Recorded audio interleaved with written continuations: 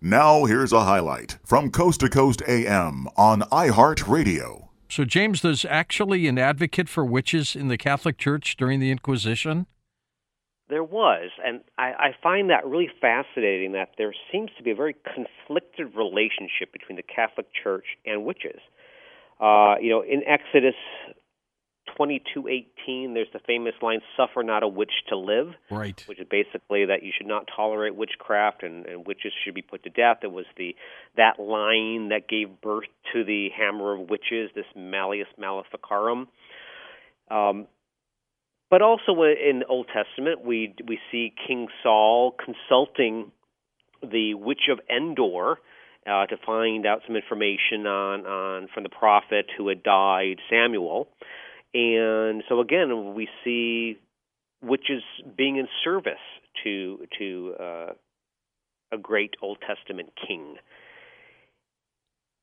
So I went to Spain, and I learned about this cult of St. Columba. Cult of St. Columba. Columba, it's Columba. Okay. This cult flourished during the Middle Ages in Spain, mainly again in northern Spain area, and which was basically considered also a bastion of witches, that whole area. And according to legend, Columba was a witch from the 9th century who went out and met the spirit of Christ on the road, and Christ told her she could not enter heaven unless she converted to Christianity. And so she did. But she remained a witch. She was eventually martyred and beheaded for her faith, and because of that, she became a saint, specifically the patron saint of witches. To this day, not only during the Middle Ages, but even to current day in Spain, she acts as a protector for witches, interceding on the behalf of good witches while fighting against those who would corrupt such craft for evil purposes. Now, I spoke to another historian to try to find out, is there any validity to this legend? Is there any historical evidence that St. Columba existed? And this historian said basically that he believed that the cult of St. Columba was based on the fact that there were many women back during the Middle Ages, educated women, who studied the natural world, who sought medicine and herbs. They were drawing upon pagan knowledge. Now, some were accused of witchcraft. They were poisoned by priests. They were burned at the stake. But there were others who, because this is going on, they sought shelter in nunneries and monasteries, where, like St. Columba, they could worship Christ, yet at the same time they were planting secret gardens in these convents and in these nunneries, and they were helping to treat the sick and afflicted. And so there was basically smudging the line between paganism and Christianity. Here are women, nuns, that were, planting the same sort of secret gardens, these pagan gardens, yet because they were within the walls of the convent, they were considered to be, wise women, nuns serving Christ. Yet if those same gardens were planted outside those convent walls and were being cultivated by just some village woman, she was a witch. So they believe that the cult of St. Columba, this legend of St. Columba, goes back to that there were these women that would normally be considered witches that sought solace, sought safety within convents and nunneries where they could still practice these pagan rites, again, whilst at the same time wearing the cloth of nuns. How many witches were there, percentage-wise, James, in those days? Well, again, they attribute the number of deaths to the Malleus Maleficarum at 60,000 souls during the 4th century. And many of them probably not witches. They were probably just in the wrong place at the wrong time, huh?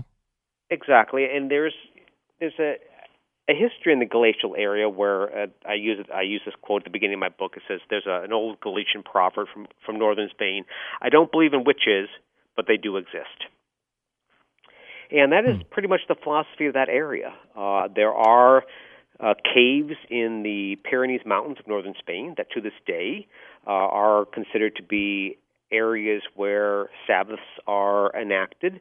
There, to this day, people that do believe that witches are still in those mountains, still practicing different arts, both from the good side of the Wiccan side and the bad side, and that they're still celebrated up there. Now, tie this into the Crucible, and how do we get into artificial intelligence? How does that tie in? Well, this goes back to the fact that the persecution of witches pretty much was a way of persecuting women, especially women that dared question the natural order.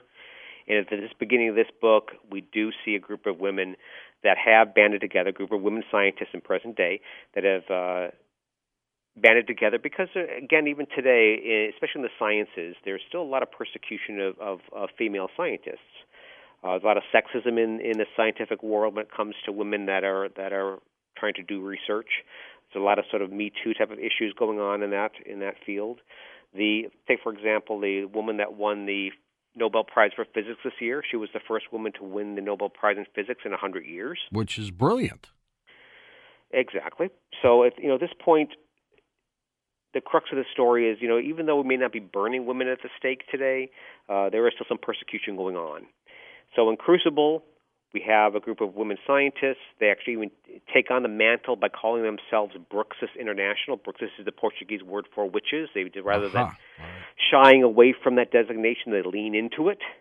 So unfortunately, this occurs in Portugal and Spain, and it attracts the interest of the shadowy crucibellum, the crucible that still might exist, this sort of hard core of the Spanish Inquisition.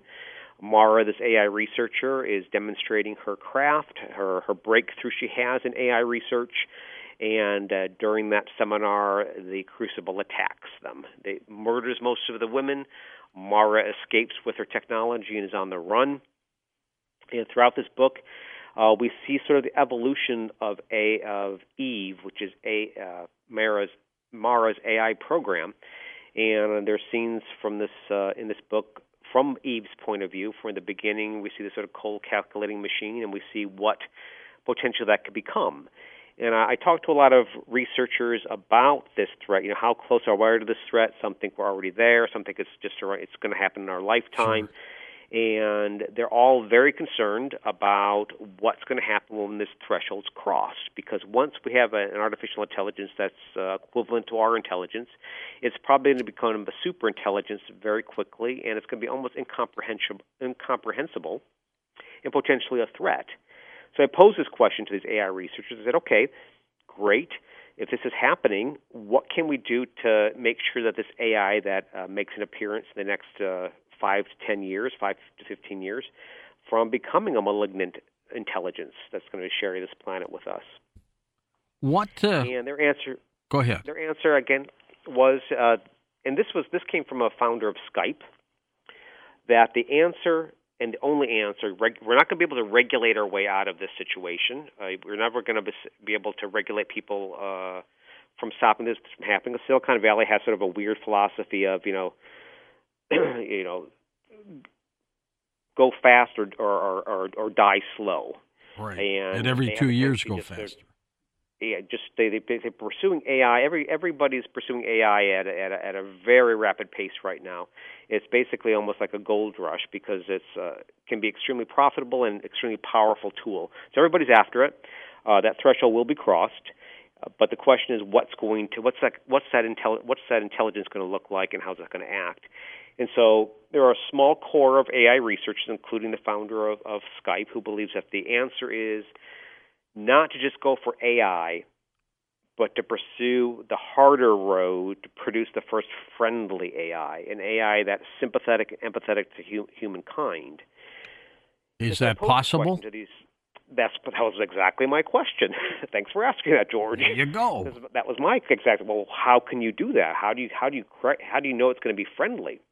Tuesdays on the CW, from the executive producer of The Vampire Diaries and the originals, comes the incredible story about making contact. Get ready for the highly anticipated arrival of the new series Roswell, New Mexico, when Liz Ortega returns to her sleepy yet legendary hometown of Roswell. She's reunited with high school crush Max Evans, small-town cop, with an extraordinary secret. Drawn together as if by some unseen force of attraction, Max reveals to Liz that he's an alien who who fell to Earth during the infamous UFO crash of 1947. From another world, he and his brother and sister have lived their entire lives in secret, never telling a soul the truth about what they are or the mind-blowing powers they each possess. When Max's family finds out that he has broken their vow of secrecy, events are set in motion that will rock the entire town of Roswell to its core. Don't miss the unbelievable new series, Roswell, New Mexico, Tuesdays, only on the CW.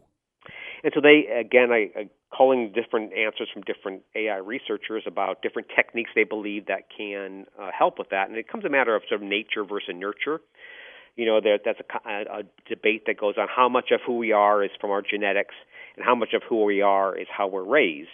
And the same applies to this AI that potentially is going to come onto the world stage. A part of way of making it friendly is tied to code, a way of coding your way to try to make it friendly, but also the nurture side, which is how to raise this AI so it's going to be friendly. So I culled all this information from these different AI researchers about the steps necessary to produce a friendly AI, and that's what I used as my template for showing the evolution of Eve in my novel, is by using some of these programs. I'll give you one example. Okay. The basis of a lot of human emotions, what drives our emotions, is our hormones. Hormones drive our emotions. So rather than trying to control the emotions of an AI from the standpoint of controlling or trying to code in emotions, IBM has developed what's called an endocrine mirror program, which is basically a hormonal mirror program. Basically, they're an algorithm that will mimic the hormones we have in our body. And if we can instill these hormone codes into our AI, theoretically, then these hormones then will be what will bring about the emotions we want to engender in the AI. And so that's from the aspect of controlling nature of the AI, controlling the code of the AI, is by imbuing it with these endocrine or hormonal mirror programs, so that hopefully it will develop into something that's emotionally stable. Other side, that's controlling the nature side. Controlling the nurture side, again, some of the other answers I was getting from these AI researchers were, you almost have to treat an AI like a child, is first shelter it, produce a virtual world in which its AI can grow and learn slowly about the world at large, versus just thrusting it into the chaos that is the internet today. Is keep it somewhat confined like you would a child, and slowly let it mature within this confined environment before you, and layer by layer expose this AI to the world at large, almost like a parent would raise a child. If you raise a child in a safe, caring environment, you're most likely going to have a stable child. If you are very abusive and callous and isolating with this child, you may end up with something sociopathic. Yep. So that's what very we see in this dangerous. novel is combining both nature and nurture, both code and upbringing, to see this AI come to fruition. Now, it's only a small percentage of AI researchers that are pursuing this. If this book serves anything, it's a cautionary tale about maybe we need to have more scientists pursuing this avenue, because if we do cross that threshold with an AI that's poorly controlled, poorly constructed, thrown into an environment that's confusing to it when it's developing self-awareness, we're going to probably create an invention that's going to be our own end. Is that what Stephen Hawking was concerned about?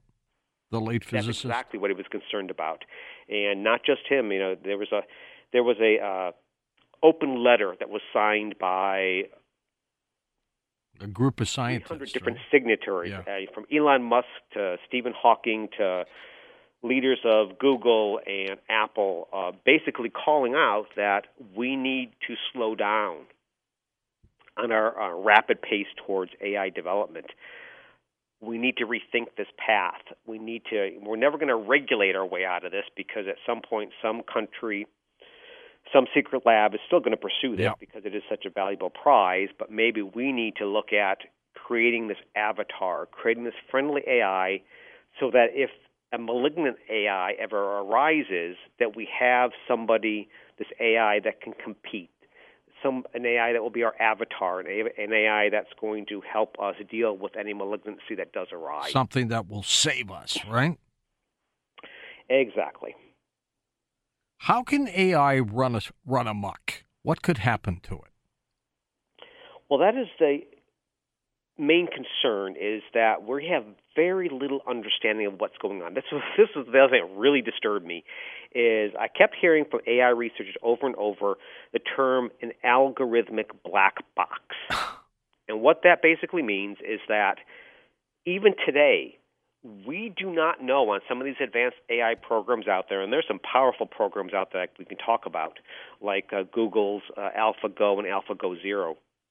Some incredible AI machines out there already, and what I've learned, they're already past that. But even at this point, most AI researchers, they construct the code, they build the machine, they put in data, and an output occurs. They cannot explain oftentimes how that AI came to that conclusion, how it digested that data in such a way that this is their answer. That's dangerous if they don't know exactly. How. It's so dangerous that DARPA has given $6.5 million to the University of Oregon specifically to try to get a better handle on how AIs think, because they think that is, again, another way of preventing a malignant AI from coming on stage. Is we need to understand how it thinks, because right now we do not know. In many cases, this algorithmic black box, it's something it's unknowable at this point. And so that's one concern, is that we don't know how these AIs think at this point. Number two, how are you going to confine an AI? There was an experiment done about 10 years ago. It was called the AI box experiment. In this experiment, there was a researcher in the Bay Area, an AI researcher, a very smart gentleman. He was basically put in a virtual chat room and locked in there. There was a cash prize. That's like going to hell. Other AI researchers. Pardon me? That's like going to hell. Exactly. It is going to hell. So he offered a cash prize for other AI researchers to challenge him, to see if he could talk himself out, pretending to be AI himself, again, a human level of intelligence. And trick people. Could he talk himself out of this locked room, out of this locked box? So AI researcher after AI researcher, and they were going to give him a prize if they could keep him locked up. Everybody failed. Listen to more Coast to Coast AM every weeknight at 1 a.m. Eastern, and go to coasttocoastam.com for more.